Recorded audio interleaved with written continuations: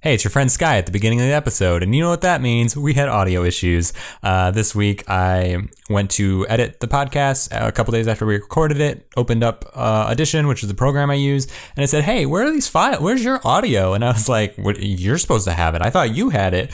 And then it was like, LOL, nope. I think, where is it? Tell me where it is, and I'll put it in the session. And I was like, and I looked around, and I just couldn't find it, and my computer ate it, and I got really sad. But then I checked Tim and Kyle's audio, and you can hear me bleeding through Kyle's headset on his recording. So what I decided to do was re-record most of my audio based on what I was hearing from Kyle's side of things and try my best to kind of piece it together. I had to cut a lot out of this episode, but I just didn't want to let this episode go to waste. There was some pretty good stuff in it, and it was a cool game, as you'll see. So what I did was I tried to piece it together the best I could. That being said, I was focused on that and didn't do a lot of the audio editing that I usually do, so there's probably a lot of ums and awkward pauses in here and throat clearings that I usually try to get rid of, but they're here now. So that's the deal.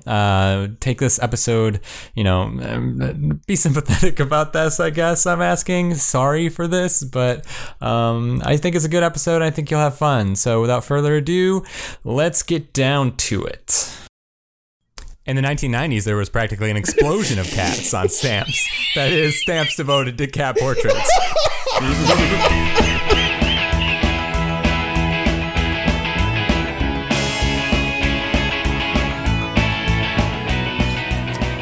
Welcome to We Should Know Better, the podcast where we hitchhike our way through Wikipedia.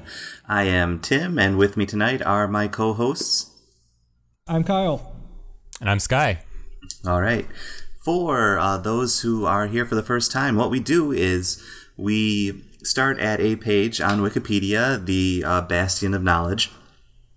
Praise be. And we use the links inherent in those pages to skip from page to page and end up on a goal page. Tonight, I'm having Sky and Kyle go from one master of wit to another. Tonight, we are going from a famous writer and satirist? Sure. Satirist. Saturnist. Someone who loves Saturn. Yes. Mm-hmm. Yes. We're going from Dorothy Parker to everyone's favorite mailman, Cliff Clavin. Oh my gosh. Oh boy. From the show Cheers. Wings, right? And Wings. He was on Wings too. This is true. Yes. Oh, so he was on there? Yes. He at least had a cameo. That's correct. Which I learned by studying for this today. So there's a freebie for you. So, to decide who's going first tonight, I have a little quiz. I need you to tell me who said the quotes.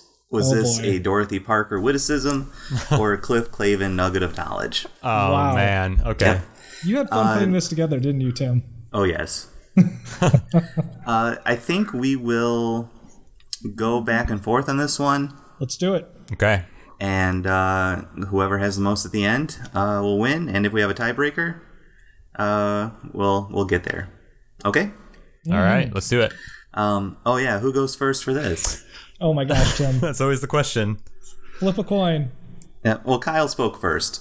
Oh, after it's I me asked, then. so you can go first, Kyle. I see how it is. Yeah. Early birds and all. So, Dorothy Parker or Cliff Clavin? Mm-hmm. If you want to know what God thinks of money, just look at the people he gave it to. I mean, that sounds like Dorothy Parker. That is correct. Yeah. That is Dorothy Parker. That sounds exactly like Dorothy Parker. Okay, Sky. The two most beautiful words in the English language are check and closed. Oh, geez. I think that's Dorothy Parker. This is also I think I've heard Dorothy that before. Parker, correct? This might be I think I've heard that one before, so I'm like, it can't be Cliff? Wait, what's the phrase? The two most beautiful words in the English language are check and closed. Check and closed? No, check and closed. I understand. Are check-in closed. You can't check in. That's what I heard. I was like, what? I don't get this at all. I don't understand these words at all. This is a weird saying. All right, Kyle. Yeah. A Freudian slip is saying one thing and meaning a mother. That's Cliff Clavin, I think. Yes, it is. There are just so many great Freudian slips that I can't even pick one to share with you guys. But yeah, I had a psychology prof who was really into sharing stories of Freudian slips. So like every week she would come in and she'd be like, guys, there was a really good one.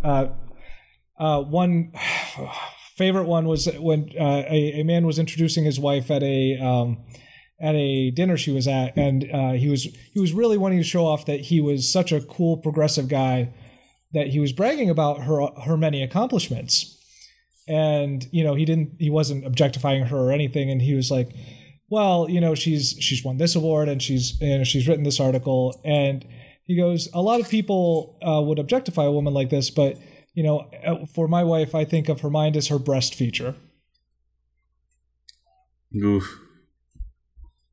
It was amazing. So anyway. All right, back to you, Sky. You just like Freudian slips because they're like puns, don't you? I don't know what you're talking about. Yeah. Sure. Okay. All right, Sky. This wasn't just plain terrible. This was fancy terrible. This was terrible with raisins in it. That's a great line. Yeah, it is. And because it's a great line, I'm going to go with Dorothy Parker. You're correct. Yes. Nice. Oh, man, you guys are too good at this. Surprisingly. These lines are Kyle. just too good. That's all. Yes. If you want to keep a woman in your life, nothing beats an old-fashioned fake heart attack. What? Wow. Well, I mean, I'm gonna say Cliff Clavin, but that's a bad play. Yep, that is correct. I want to read the whole thing here. Okay. If you want to keep a woman in your life, nothing beats an old-fashioned fake heart attack. And Frasier says, I beg your pardon? Cliff, she goes for the door, you go for your chest. I mean, nobody can walk out on somebody who's having a coronary. It's foolproof. I learned it from Ma. Frasier goes, she uses that on you? Or I use it on her. It depends who's trying to leave. Wow. That's great. Mm-hmm. Let's see here. Sky. Everyone in the Swiss Army owns a Swiss Army knife. That's why no one messes with Switzerland. That's got to be Cliff. Yes. Oh, man. I love that. Okay, Kyle. Yes. Trapped like a trap in a trap. I mean, that's gotta be Cliff. It is not. What? That is Dorothy Parker. Oh, that's a wonderful line, too. Mm-hmm. And that actually closes it. Oh, no. Wow, that was so close. It was. I thought you guys were going to get them all. Almost. I would have gone. I think I would have gone with Cliff on that one, too. It was just so weird. That's a good line. Yeah, it is a really great line. Oh, wait. Oh. No. Huh? Actually, you guys are tied right now, technically. You both have 3 correct. Oh. I did not give you... Okay. You want to flip We a have coin sudden now? death? Yep. Or, no, Sky has one more. Oh, yes. That's what I meant. Yeah. Oh, okay. You got one more quote. All right. Here we go. Okay, I'm ready. Scientists say if pigs had thumbs and a language, they could be trained to do simple manual labor. They give you 20 to 30 years of loyal service, and then at their retirement dinner, you can eat them. Wow. Wow. That's gotta be Dorothy Parker? No. Oh, God. my It's gosh. Cliff Clavin. That sounded like Dorothy Parker. Yeah, it really did. Like, jeez. Mm-hmm. Yep. Oh, man. We are still tied. Yup. All Tim, right. You want to just flip a coin? Just flip that coin now? No, we have one more. Uh-oh. Okay. All right. First All right. one, who gets this? All right. So Okay. first one who shouts it out. Men seldom make passes at girls who wear glasses. Dorothy Parker. Yes. That's Yes. not a real phrase. Wait, Yes, what? it is. Yes, it is. That is a real quote attributed to Dorothy Parker. That's astounding. All right, Sky. Good I job. had no idea. Sweet. Well done, Sky. Thanks. That was a good quiz. That was. So Dorothy Parker, Cliff. So we're going to Cliff, right? No, we're starting with Dorothy Parker. So we're starting with Dorothy Parker going to Cliff. Cliff Clavin. Cliff Clavin. Okay, I wasn't sure if that was just part of the quiz. I forgot that was like the ending page. I mean, technically speaking, yes. Okay. The world begins and ends. The world begins and ends with Dorothy Parker and Cliff Clavin, I suppose. Dorothy Parker was an American poet, short story writer, critic, and satirist. Best known for her wit, wisecracks. You guys. Okay. Yes. Okay, I When got I think it. of Yes. satirist, I think of someone with like A butt? goat legs Oh, okay. and plays the flute. I can see that. No, because I listen to the Bugle. Tim, you listen to the Bugle, and Andy used to, Zaltzman, Andy Zaltzman constantly refers to himself as a satirist for hire. Yeah, but that's he's right. British. They say things differently Does than that us all make the it time. okay, Just different. Just different. Okay. that's fair. You know what? All That's right. fair. She was known for her wit, wisecracks, and eye for 20th century urban foibles. Wow. Whoa. Foibles. Wow. That's not cited. From a conflicted and unhappy childhood, Parker rose to acclaim, both for her literary output in publications such as The New Yorker and as a founding member of the Algonquin Round Table. Following the breakup of the circle, Parker traveled to Hollywood to pursue screenwriting.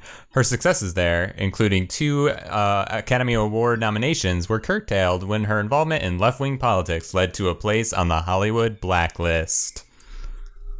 Dismissive of her own talents, she deplored her reputation as a wisecracker. Nevertheless, her literary output and reputation for sharp wit have endured. I didn't know that she didn't like being thought of as like someone with a sharp wit. Well, it was specifically like wisecracker. I think that means something There's different. a quote attributed to her about there being a difference between someone with wit and someone who's a wisecracker. Yeah. Let me see if I can find that. Yeah, it's like I could see like wisecracker feeling more like a comedian or like someone that does it like as a not a joke but like a performance or like it's just reaction. Oh, I see what you're saying. Yeah. Yeah, it's not actually like it's just something that they do and it's not like they're thinking about it and being intellectual. It's just yeah. Or say it for the sake of performance rather than right. actual considered response. Yeah. Yeah. Mm-hmm. Yeah, I could see that. I love this photo of her with down with the Algonquin Round Table members. Yeah, it's really great. It reminds me of. Do you guys remember the episode we did a while ago where they were doing the crouch, where the Hungerin? That's it. Yeah. Yeah. She is not, but it looks as though she and I'm not certain who that is. Right beside her is trying to hunker. Getting ready to in the front row. Yeah, that sounds. Oh, man, I want to refer to that as often as we ever can. Oh yeah, can't die. We should maybe explain what the Algonquin Round Table is. It's a group of, I guess not just literary people, but like intellectuals who started having lunch at the Algonquin Hotel and talking. People like Art Samuels, who's the editor of Harper's and The New Yorker, Charles MacArthur, Harper Marx. Let's see. Yes. Alexander Woollcott. So they just got together and talked about smart things, if I remember right. Mm-hmm. That's how I always remember hearing about this. Yes. They just talk about important things from the day. Yeah, which is important. Or just mess around and drink. Or do that too. Yeah. Those are the same thing. That's true. Mm-hmm. Tried and true tradition. Do you find that quote yet, Tim? I'm still looking for it. Okay. That's okay. Here we go. Sorry, I found the quote. Oh my gosh. It only took me 20 minutes. I'm so proud of you, Tim. There's a hell of a distance between wisecracking and wit. Wit has truth in it. Wisecracking is simply calisthenics with words. Ooh, whoa. That's about what you were saying, Kyle. Yeah, but she said it so much better. Whoa. Well, she's known for it. She had her way with the words. Yeah. I guess. Wow. Well, Sky, Like, what are you gonna do? I don't know. I've got like some Hollywood stuff here that could get me close. One thing I wanted to mention that was kind of intriguing about Dorothy Parker's life. She died of a heart attack at the age of 73, June 7th, 1967. So actually June 7th of this year would be the 50th anniversary of her passing. In her will, she bequeathed her estate to Martin Luther King Jr. Oh, wow. Following King's death, her estate was passed on to the NAACP. That's incredible. I didn't know that. Her ashes remained unclaimed in various places, including her attorney Paula Dwyer's filing cabinet, for approximately 17 years. Wow. That's weird. There is a note here, too, that speaking of her Hollywood timing, or her timing, yes, her timing in Hollywood, where she's, when she was blacklisted as a communist in that time period, of course, it references here that her final screenplay was The Fan, a 1949 adaptation of Oscar Wilde's Lady Windermere's Fan, directed by Otto Preminger. I love that her screenplay was of Oscar Wilde, which, I mean, only someone like her could probably handle something like that. Like, that's, you have to have a certain skill. Yeah. To be able to make sense of Wilde in that way. Like, that's pretty impressive. For sure. Mm-hmm. Who finally claimed Parker's remains in 1988? The NAACP. Oh. Aww. And designed a memorial garden for them outside their Baltimore headquarters. The plaque reads, "Here lie the ashes of Dorothy Parker, humorist, writer, critic. They didn't use satirist, which is good on them. Yeah. Defender of human and civil rights. For her epitaph, she suggested, 'Excuse my dust.'" Oh, nice. This memorial garden is dedicated to her noble spirit, which celebrated the oneness of humankind and to the bonds of everlasting friendship between Black and Jewish people. Dedicated by the National Association of the Advancement of Colored People, October 28, 1988. That's beautiful. Yeah, very nice. Cool. Well, it was towards the end of the period with the Algonquin Round Table that Parker began to become politically aware and active. What would become a lifelong commitment to activism began in 1927 with the pending executions of Sacco and Vanzetti. Who? Oh, no. Yeah, we know about those guys. Mm-hmm. Parker traveled to Boston to protest the proceedings. Boston? Yeah. She and fellow roundtabler Ruth Hale were arrested, and Parker had eventually pleaded guilty to a charge of loitering and sauntering, paying a $5 fine. Oh, no. I'm going to click on Boston. Oh, no. Ooh. Yeah, seems like a good idea. That's what I was going to click on. Oh, no. Oh, no. Oh, dang it. I'm also actually looking to see. Okay, that reference, in fact, much of the references on this page is actually just cited to a book of her poetry. So apparently someone did a pretty heavy backstory of her life in one of her poetry collections. That's pretty interesting. Oh no, Boston. That's what I was gonna say. Oh, that sucks. Okay, let's see. Well, let's see. Manhattan. That's not helpful. Well, I mean, that is also a drink, but that's not going to get me to. Probably not going to get me to. That, let's see. Anti-Semitism, nope, not doing that. Flapper verse? I wonder what that even is. The house at Pooh Corner.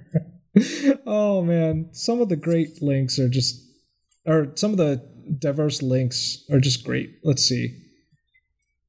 I mean, I guess I'm gonna have to do something Hollywood based, but like where? I'm just not sure which one to take. I'm saying. I gotta go to Hollywood, but where?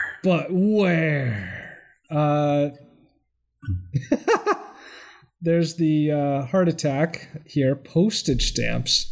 That never got put on a postage stamp, did it? No.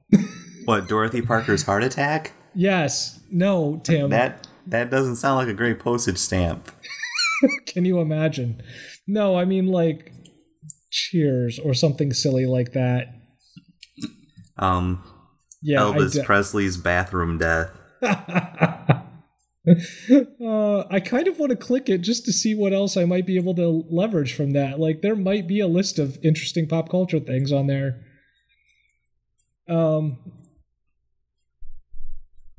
Oh man, you know what? That's as even a shot as anything I have here. Honestly, Yeah. I'm gonna do it. Postage stamp. Let's see what's on. Let's see what's on postage stamps. It's pretty All solid. right, Boston. A link I did not notice was on Dorothy Parker's page. Yay! Here we are. Have we been here before? Probably. I mean, every time we talk about Boston, it feels like a chore. No kidding. So harsh. I'm sorry. I just don't like the Patriots. Oh. Oh, I see. Okay. The city has like museums and stuff. Is that a direct quote? No, I'm paraphrasing. I just don't know how much I want to talk about Boston. Oof. These city pages are always rough. Yeah. They're very much like, they're long and dense and just talking about infrastructure. It's important stuff. It's just not like interesting stuff. No. So, I mean, like, here you can talk about their climate. Fog is fairly common, particularly in spring and early summer, and the occasional tropical storm or hurricane can threaten the region, especially in late summer and early autumn. Due to its situation along the North Atlantic, the city is often receiving sea breezes. The city often receives sea breezes, especially in late spring. Oh my gosh. When water temperatures are still quite cold, and temperatures on the coast can be more than 20 degrees Fahrenheit or 11 degrees Celsius colder than a few miles inland, sometimes dropping by that amount near Hold on. midday. Thunderstorms occur from May to September. They are occasionally severe with large hail, damaging winds, and heavy downpours. Yeah, it just goes I will on. admit that Boston has a nice mix of both historic and new buildings. Yeah, that is nice. I'm looking at these buildings here, and they're cool The looking. John Hancock Tower is pretty rad. Yep. They also have Hubway bikes, which looks just like a bike I think share. I could just rent a bike. and- Yeah. That's good.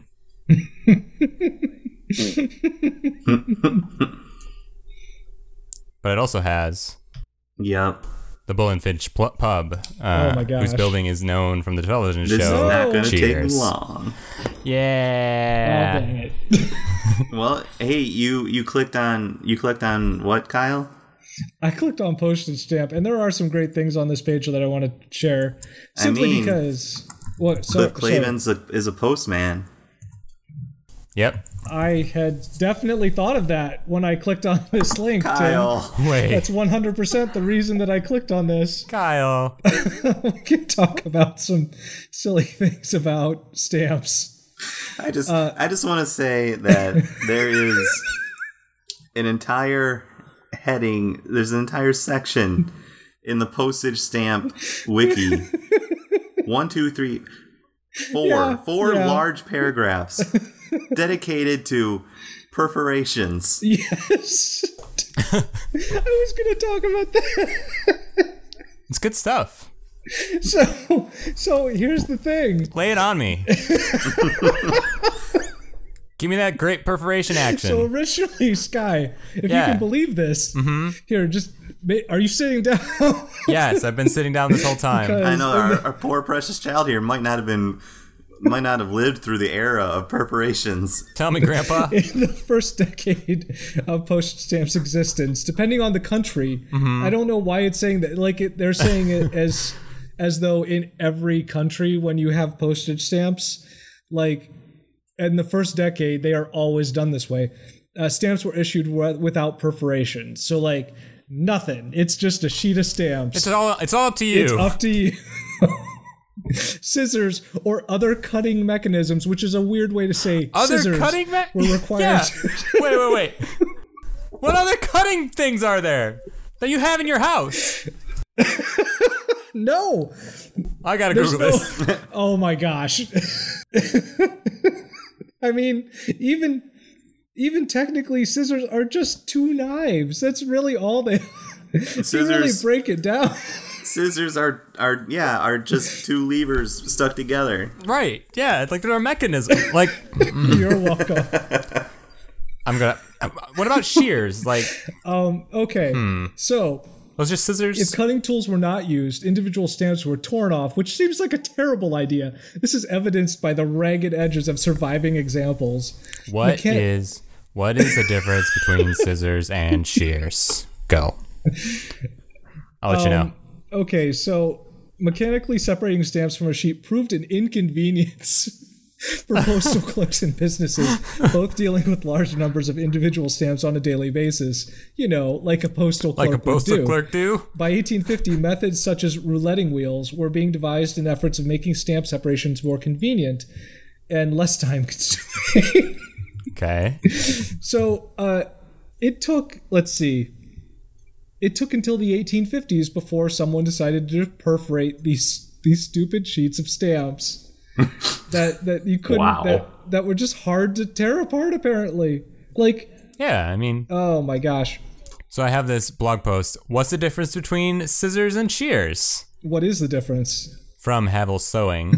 This is a question that's on the minds of a lot of beginning sewists and quilters. Amazing. The term shears is usually applied to scissors that are longer than 6 inches. This is not a rule carved in stone, however. You will notice at Havel's, we tend to use the term shears only with scissors that have an especially strong fulcrum force that gives them a better than normal ability to cut thicker materials of several layers of material at once. So for us at Havel's, we use the term shears to communicate extra strong fabric cutting power. Well, you could have... All scissors create a force when cutting that propels the material forward. Whoa. No, that's not true. What? That doesn't happen. You have to push those scissors forward. I'm calling bunk. I don't... That's impossible. That's not... No, that's right. Definitely... That's not true. Yeah, forget this. I don't even... Not a good source. That's how scissors... I think we're having the wrong discussion here, Scott. Okay, never mind. Continue on. Okay, so here's another bit that I want to share. Oh man, there's just so many parts that I really want to share on this page because this is just a great page. In addition to the most common rectangular shape, stamps have been issued in geometric, which meaning circular, triangular, or pentagonal, and irregular shapes. The United States issued its first circular stamp in 2000 as a hologram of the Earth. And Sky, I could click on hologram again. We could go back to that page with that terrifying Tasmanian devil or whatever it was. What was it? Was it an opossum? I'm not really sure. It was. I'm clicking. I'm doing it right now. I want to know. What was it? It is. Oh, it doesn't even say. Just a weird, crazy animal. I always thought it was like maybe like a Tasmanian tiger or something, but like, yeah, it's just hanging out. All right. The subjects found on the face of the postage stamp are generally what defines a particular stamp issue to the public, and are often why they are saved. You mean the people don't go by the number of perforations? No, Tim. Here's the 36-holer. Tim. Upgraded later on to the 54-holer for more accurate tearing. Oh my gosh, that sounds like something that someone on PBS would totally be saying. Graphical. Like I could picture someone saying that. Graphical elements. Subjects found on postage stamps have ranged from the early portrayals of kings, queens, and presidents to later depictions of ships, birds, and satellites, which are equal things in this list. Let me just put that out there. Are equal to kings, queens, and presidents. That's cited for some reason. I don't know why. Famous people, which is also separately cited and linked, I might mention. Historical events, comics, dinosaurs, hobbies, paren, knitting, stamp collecting, and paren, sports, holiday themes, and a wealth of other subjects too numerous to list, which is not something I expect someone on Wikipedia to say. That's kind of the point of Wikipedia. Yeah. Yeah. So yeah, they have. I mean, and there's. Did you know there's more than one kind of stamp? Because there's a lot. No, really? There's at least 2 full-page scrolls of kinds of stamps, Okay. including. Oh boy, we're in it Tim, now. do you want to take some of these? Because they're great. I Yeah, mean, sure. there's the airmail stamp, the carrier stamp. Okay. They don't explain a lot of these. They're just the names. All right. I like the ones they do explain, though. Such as the perforated stamps. While this term usually refers to perforations around a stamp to divide a sheet into individual stamps, it can also be used for stamps perforated across the middle with letters or pattern or monogram, Oh, wow. which are known as perfins. Perfect. No, they aren't. Hey, there's a My perfect. precious little perfins. Oh my goodness. These That's- modified stamps are usually purchased by corporations to guard against theft by employees. Oh, that makes sense. That's my favorite thing that I've learned on this I page. monogrammed my stamps because I was afraid my employees would steal Would them. take my stamps. Oh my gosh. Look Things on are- this birthday card. Look at this birthday card to Timmy. Look at this stamp. You see that? What did you do? You see that JP? That's Jay Peterman. That's mine. That's my stamp. Done got Tim, stole. you know there's a Seinfeld episode about this. That's why I automatically went to Jay Peterman. But yeah, self-adhesive stamp, not requiring moisture to stick. Self-sticking. Fancy. I really like the personalized stamps, which are which Whoa. just say allow the user to add his or her own image. Ooh. Okay, that's the entire bit, but I love that they specify his or her as though we're going to be progressive about these personalized stamps. Can I get like stamps on my cat? I mean, Probably. Oh yeah. I mean, please Google that right now. Can I put Pneumatic Cat post stamps. stamps. For mail sent using pressurized air tubes, only produced in Italy. Are the tubes produced in Italy or the stamps?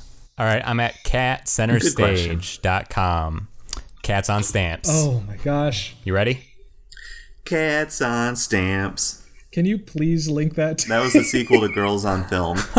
Yeah, here you go. For more than 10 years now, I have gained a great deal of pleasure from collecting cats on No. stamps and related material. I concentrate on domestic cats, although I do have wild cat stamps too. Oh my gosh. Did this wait. Did this letter begin Dear Penthouse? Did we just open up another? Did you find another amazing webpage I from think like the I did. 1990s? Is that what we just found? This is from 2005. No, that's not possible. Yep, It is. If cats are involved, it's possible. very possible. From the mid-1960s on, cats started to appear more often on stamps, and many issues from the 1970s and 1980s include them. In the 1990s, there was practically an explosion of cats on stamps. That is, stamps devoted to cat portraits, rather than incidental cats from a wide range of countries. Incidental cats. I was Some not, have been produced as sheetlets with an overall linking theme or background design. Many are accompanied by very handsome miniature sheets or souvenir sheets, without which the set really isn't complete. My example is from the Moldova, showing a Burman cat with a Burmese temple pagoda behind. Oh, there's a section here called Festive Occasions. A fair number of Christmas issues have included cats. My examples come from Latvia and show Santa dozing with his cat on the back of his Oh chair. my gosh. In fact, the second U.S. stamp with a cat was the 1982 Christmas one I just want. with a puppy in the snow. Yes, we have to put up with accompanying dogs sometimes. Oh man, there's so much Oh my here. gosh. Ah. Yeah, please link me to that. Oh my gosh, that's amazing. Mm-hmm. That they have on here also types of stamps. The test stamp, which is a label not valid for postage. I've got one more Sorry, thing. go on. It's the last paragraph. Yeah, go do it. I hope I have given an idea of the breadth of material available to collect and of my enthusiasm for finding it. Oh, you have. Yeah, You have. definitely. I think we got Well it. done. Yeah. So yeah, that's that. Man. The test stamp, which is not valid for postage, used by postal authorities to test sorting and canceling machines or machines that can detect a stamp on an envelope, may also be known as a dummy or training stamp, which, I mean, a training stamp as opposed to do you need help? Like, do people, do you need to practice your stamps? Like, is that a thing? The perforations have perforations, so you just are guided right down the line. Oh my gosh. Oh my gosh.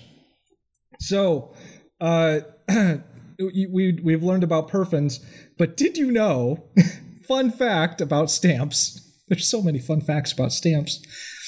Okay, so did you know that there's a word for the border of adhesive or paper that surrounds the stamps? According to this, souvenir sheets typically include additional artwork or information printed on the selvaged, S-E-L-V-A-G-E, the border surrounding the stamps. Selvage. That's a word. That's a real word that someone uses on a daily basis. I guarantee it. Also, the stamp... the next paragraph, or the next heading is just stamp collecting. And the first sentence is just wonderful. Stamp collecting is a popular hobby, period. End of sentence. This is citation needed. No citation needed, Tim. It's a popular hobby. They also, which I love that someone took the time to do this, stamp collecting is not the same as philately, which is defined as the study of stamps. Someone wanted to get real specific here.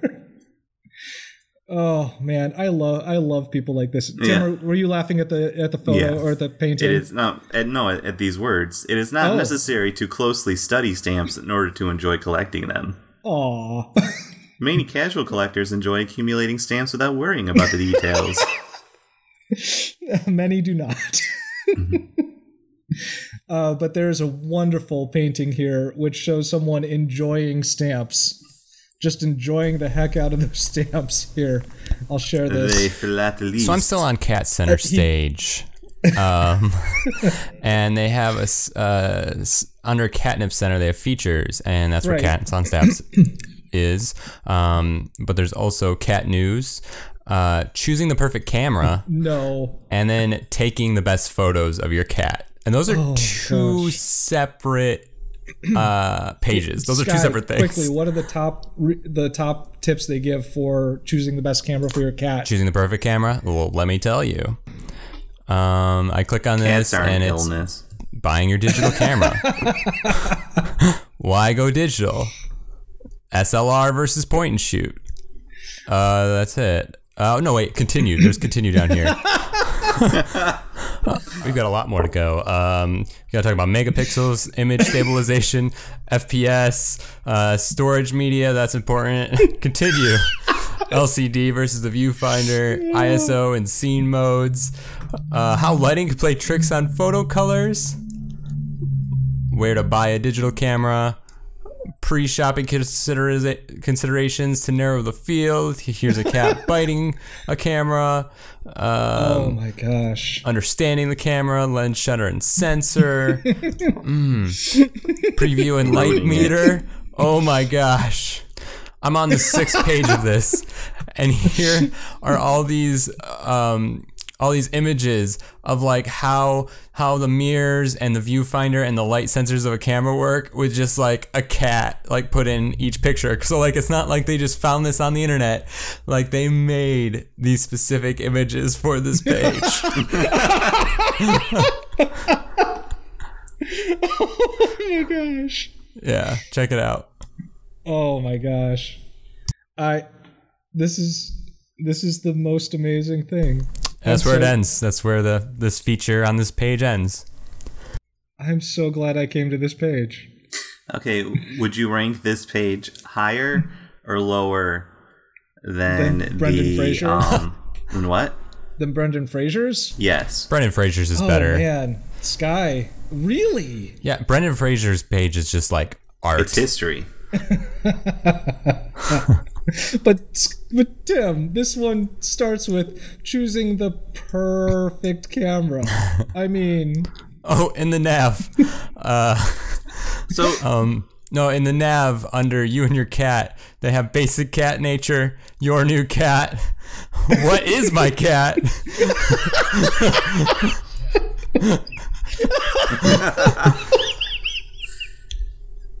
I like the catnip center.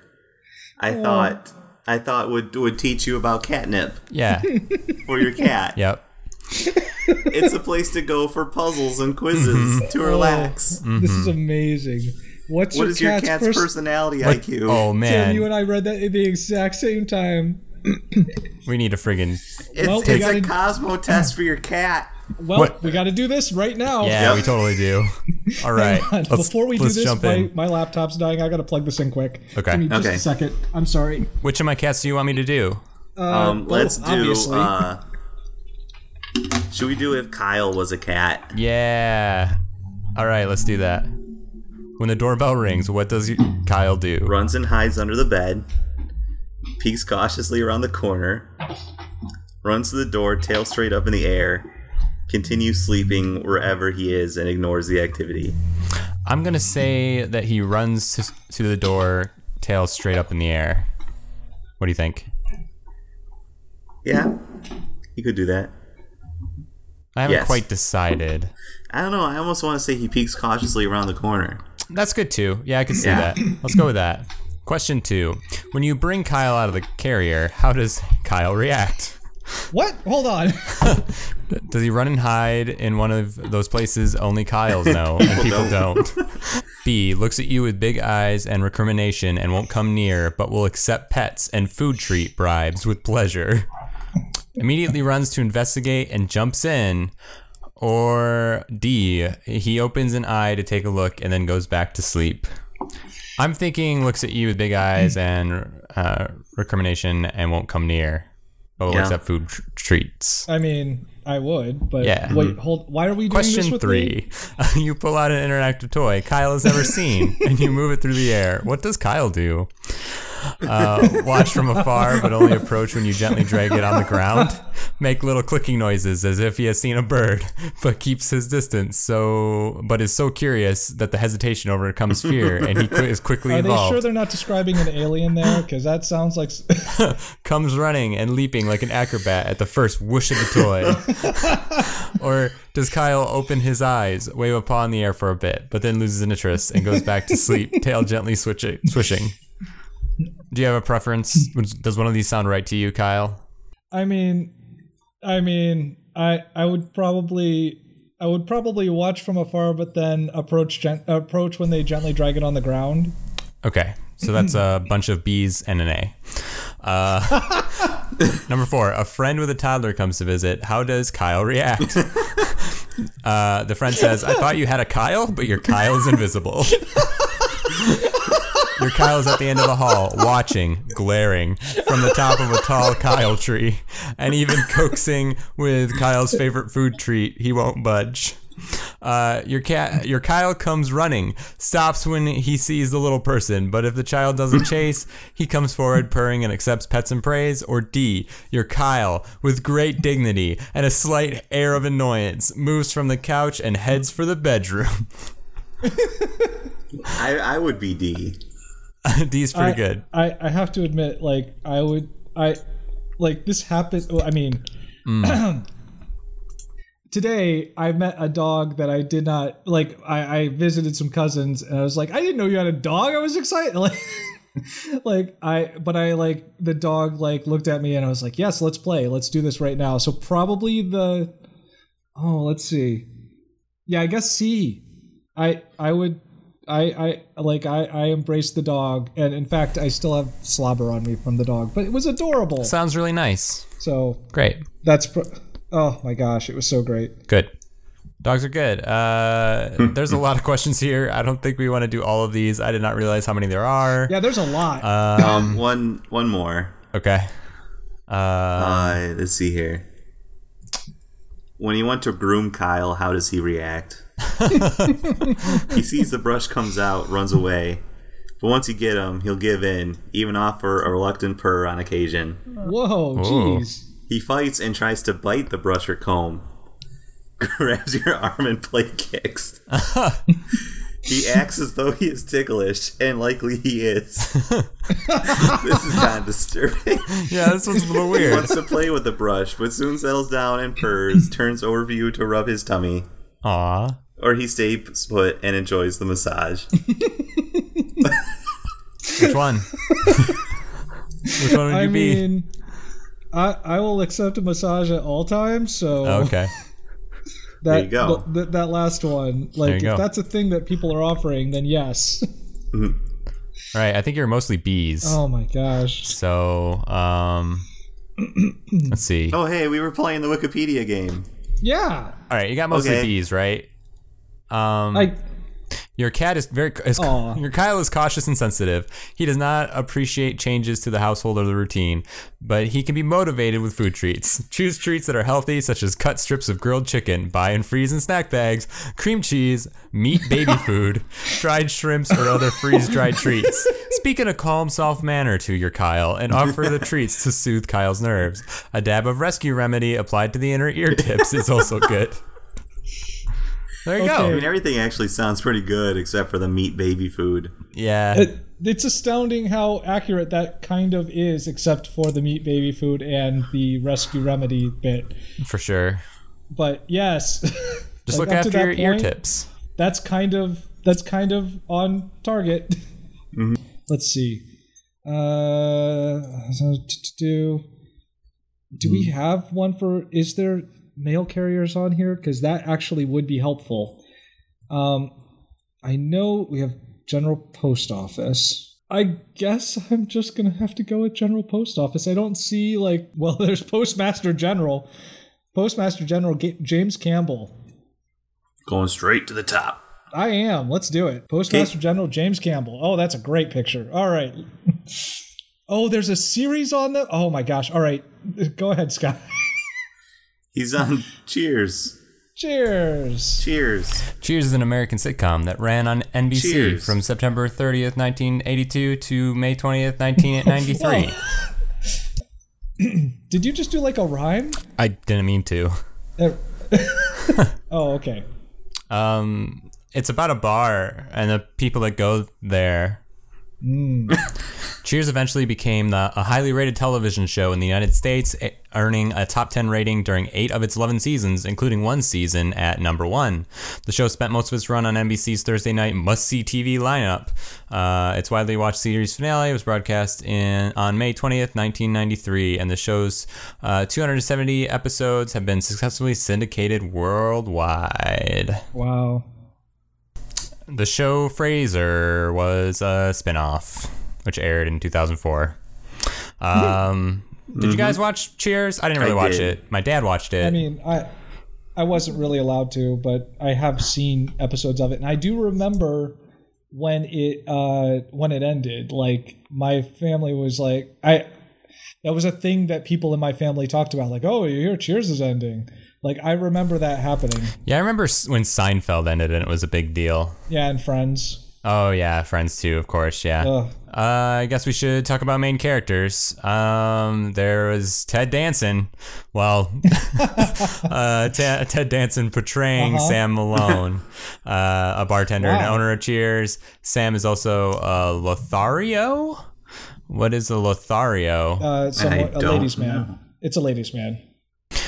Before the series began, he was a baseball relief pitcher for the Boston Red Sox, nicknamed Mayday Malone, until he became an alcoholic, harming his career. And so then he opened a bar. I guess. Not the best move. I don't know. He has an on-again, off-again relationship with Diane Chambers, his class opposite, in the first 5 seasons.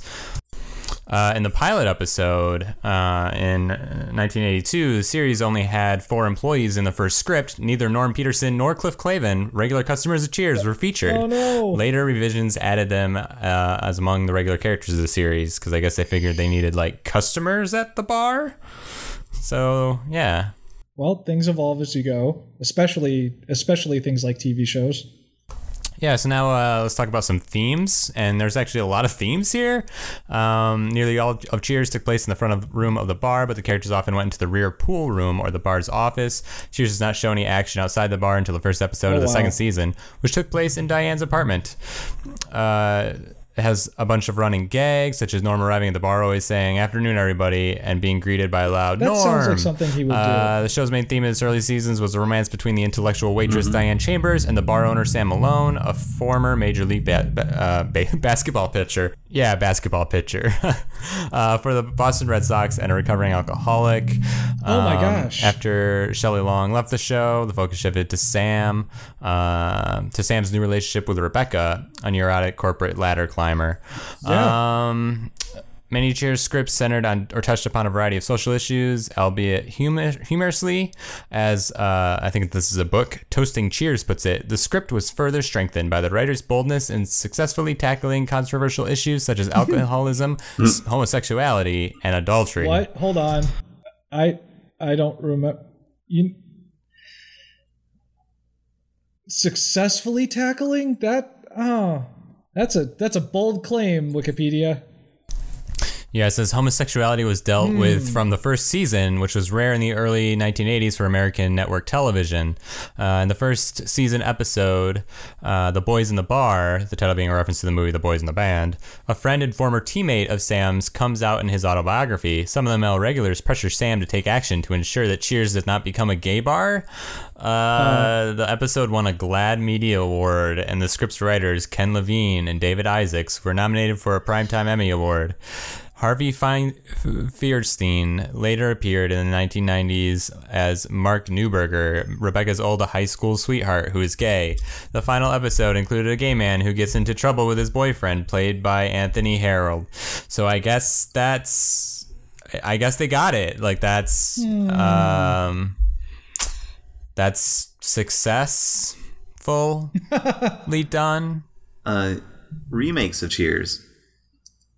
In September 2011, Plural Entertainment debuted a remake of the series on Spanish television, also titled Cheers. Set at an Irish pub, it starred Alberto San Juan as Nicholas Nico Arnedo, the equivalent of Sam Malone in the original series. It also used the original theme song recorded in Spanish by Danny Martin under the title Donde la gente se divierte. In December 2012, the Irish Film and Television Network announced that casting is underway on an Irish-language version of Cheers, produced by production company Sideline. The new show, tentatively titled Teach Sean, would air on Ireland's TG4 and features a main character who, like Sam Malone, is a bar owner, a retired athlete, and a recovering alcoholic. Except because of the setting in Ireland, the barman is a former hurling star rather than an ex-baseball player. Oh, wow. Right now, you can see Cheers live on stage at the Schubert Theater in Boston. Or that's where it opened, at least.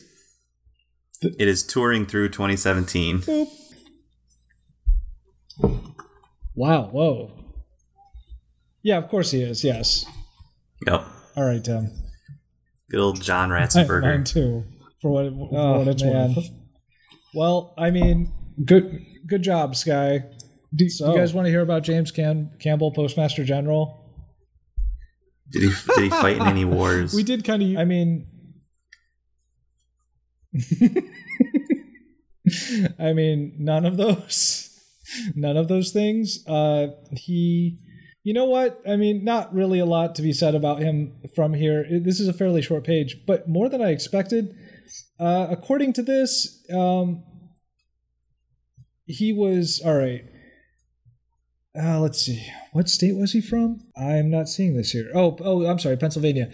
After the state's constitution was amended in 1850 to allow elected judges, he was nominated for the Supreme Court at a period when know-nothingism and anti-Catholic feeling was rife, which he was both, by the way. And they mentioned here, James Buchanan remarked to a friend in Pennsylvania, it would be a sad affair for the party should Campbell fail and the remainder of the judicial ticket be elected. He is the first Catholic, I believe, who has ever been upon a ticket for state office, and he is worthy and well qualified. He did, in fact, fail. But, like, the first Catholic, I guess? I don't know. It's a thing.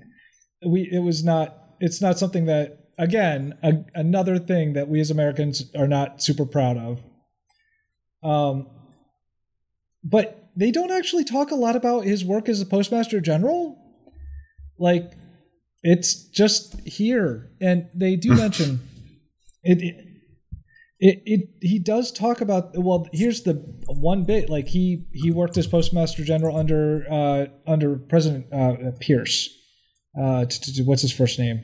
Why am I blanking on this? Pierce. I can't remember the president's name, sorry. But he was the last surviving member of his cabinet. Like, that's the thing that they mention here as like the important part.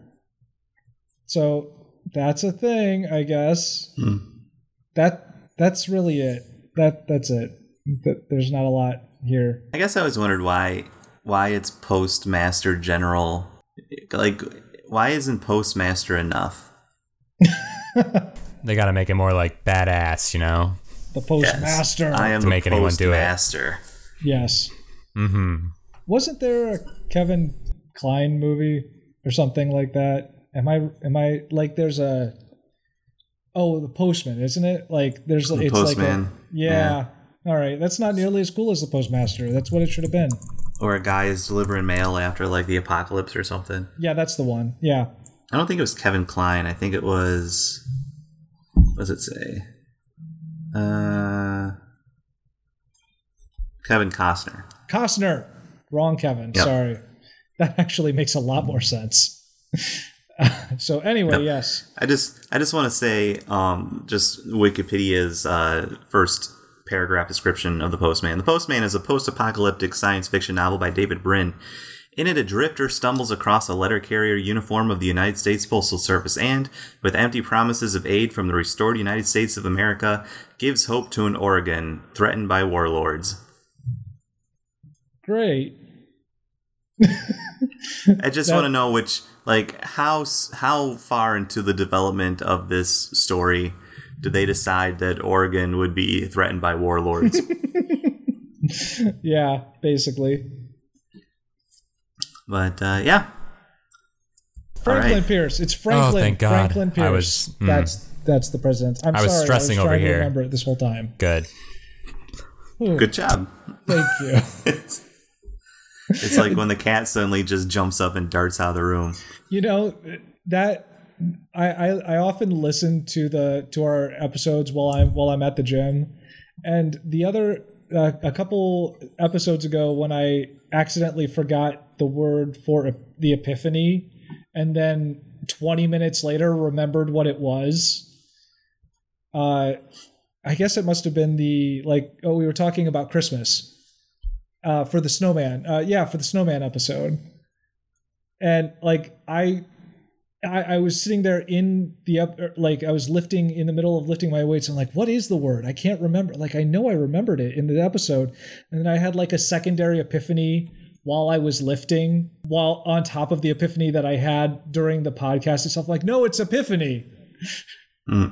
It was amazing. I'm sorry. Yeah. Well, congratulations, Sky. Well done. Thank you. Yep. So, yep. We went from one of the most famous writers of our time, actually not our time, before our time, Yeah. to a fictional mailman who lives with his mom. Yeah, Cliff Clavin Jr., born in 1947 or 1949, is a fictional character on the American TV show Cheers, co-created and played by John Ratzenberger. A postal worker, he is the bar's know-it-all and was a contestant on the game show Jeopardy! Cliff was not originally scripted in the series pilot episode, Give Me a Ring Sometime, but the producers decided to add a know-it-all character, and Ratzenberger helped flesh it out. The actor made guest appearances as Cliff on St. Elsewhere, Wings, and Frasier. George Wendt, who played Norms Peterson, and John Ratzenberger originally auditioned for a minor character named George, and Wendt was hired for that role, maybe because he had the first name George. George was Diane Chambers' first customer, had one line consisting of the order beer, and was intended for only one episode. Since Wendt was cast as George, who evolved into Norm Peterson, Ratzenberger suggested to the producers that a know-it-all character should be added. This led to the creation of Cliff Clavin. Ratzenberger Ratzenberger based his role on a police officer in his hometown of Bridgeport, Connecticut. Cliff was originally a security guard, but 2 days before the pilot's filming, he was changed to a postman. The producers thought a postman would be more knowledgeable than a guard. Ouch. Wow. Here's a quote from Ratzenberger from 1985 about Cliff. Cliff is the kind of guy who wishes he'd been a combat marine, but maybe he was nearsighted or had flat feet and became a mailman. He loves the respect he gets. As for women, Cliff is like the construction workers who whistle at women but turn to a quivering mass when they're face to face with a woman. The greatest fear of men is that they won't live up to their expectations. That's surprisingly accurate, I suppose. Reception. Steve Craig of the University of Texas called Cliff Clavin a buffoon to be ridiculed and pitied for failing the standards of hegemonic masculinity. Great. On the NBC News website, Wendell Whitler called Cliff a classic character. However, Whitler found his friendship with Norm Peterson superficial and unworthy of comparison with the relationship between Wilf Cramden and Ed Norton on The Honeymooners. Okay. Wow. According to an April 1st to 4th, 1993 telephone survey of 1,011 people by the Times Mirror Center for the People and the Press, now the Pew Research Center, which is a lot easier to say, Sam Malone was voted a favorite character by 26% of respondents, and Cliff Clavin by 2%. Choosing a character for a spinoff, 15% voted for Sam Malone, 29% opposed a character spinoff, and less than 10% voted for Cliff. What? Wow. Poor Ratzenberger. I bet like how many people now know him as just the person who voices a character in every Pixar movie. Yeah, the dinosaur.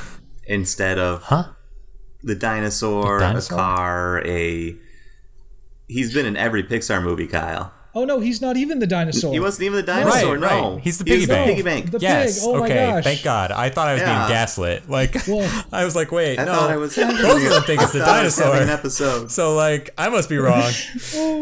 Oh, okay, good. Whoa, Sky, you spiraled out there pretty hard. It's okay. It's all right. But anyway, thank you for joining us tonight on our journey from Dorothy Parker to Cliff Clavin. If you would like to listen to more episodes, you can, of course, find us on iTunes under We Should Know Better.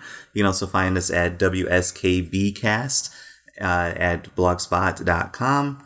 You can also see us on Facebook. Just search We Should Know Better. And you can contact us on Twitter at WSKBcast. I'm finally glad it's how many episodes, and I can finally get those letters in the right order. Well done. And I've done it for like 5 times now, and I think I finally got it down. I'm so proud of you. WSKB. Stephen wanted me Cincinnati. to point out. Yes. Yeah. Oh no, we'll get to that TV show later, Tim. No, Stephen wanted me to point out the other day that apparently there are podcasts on Spotify now. He's like, you should try to get on that. I'm like, okay. I mean, it's not like that's not like making it. Just like we're already on iTunes. That's the biggest platform. But all right, yes, we could. I think you have to be like recommended by Spotify, or they have to contact you. I'm not really sure. Now I want to. Yeah, I can look into it. I think we're good enough, Sky. I think we're good enough. Yeah, that's right. Someday it'll happen, but until then, good night. Someday. Bye, guys. Listeners, thanks for putting up with me re-recording this and the spots that made weird. It was weird for me too, talking to these guys without them really being there. It was bizarre, but we made it through. So, see you later. Yeah, we'll make it. Good night, everybody. Good night. Bye.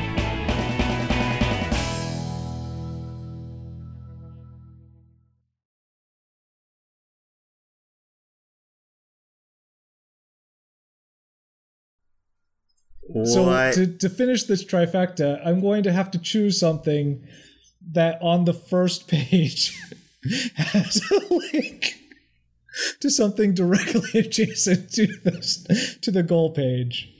Like I'm going to do it. All 3 of us will have done it.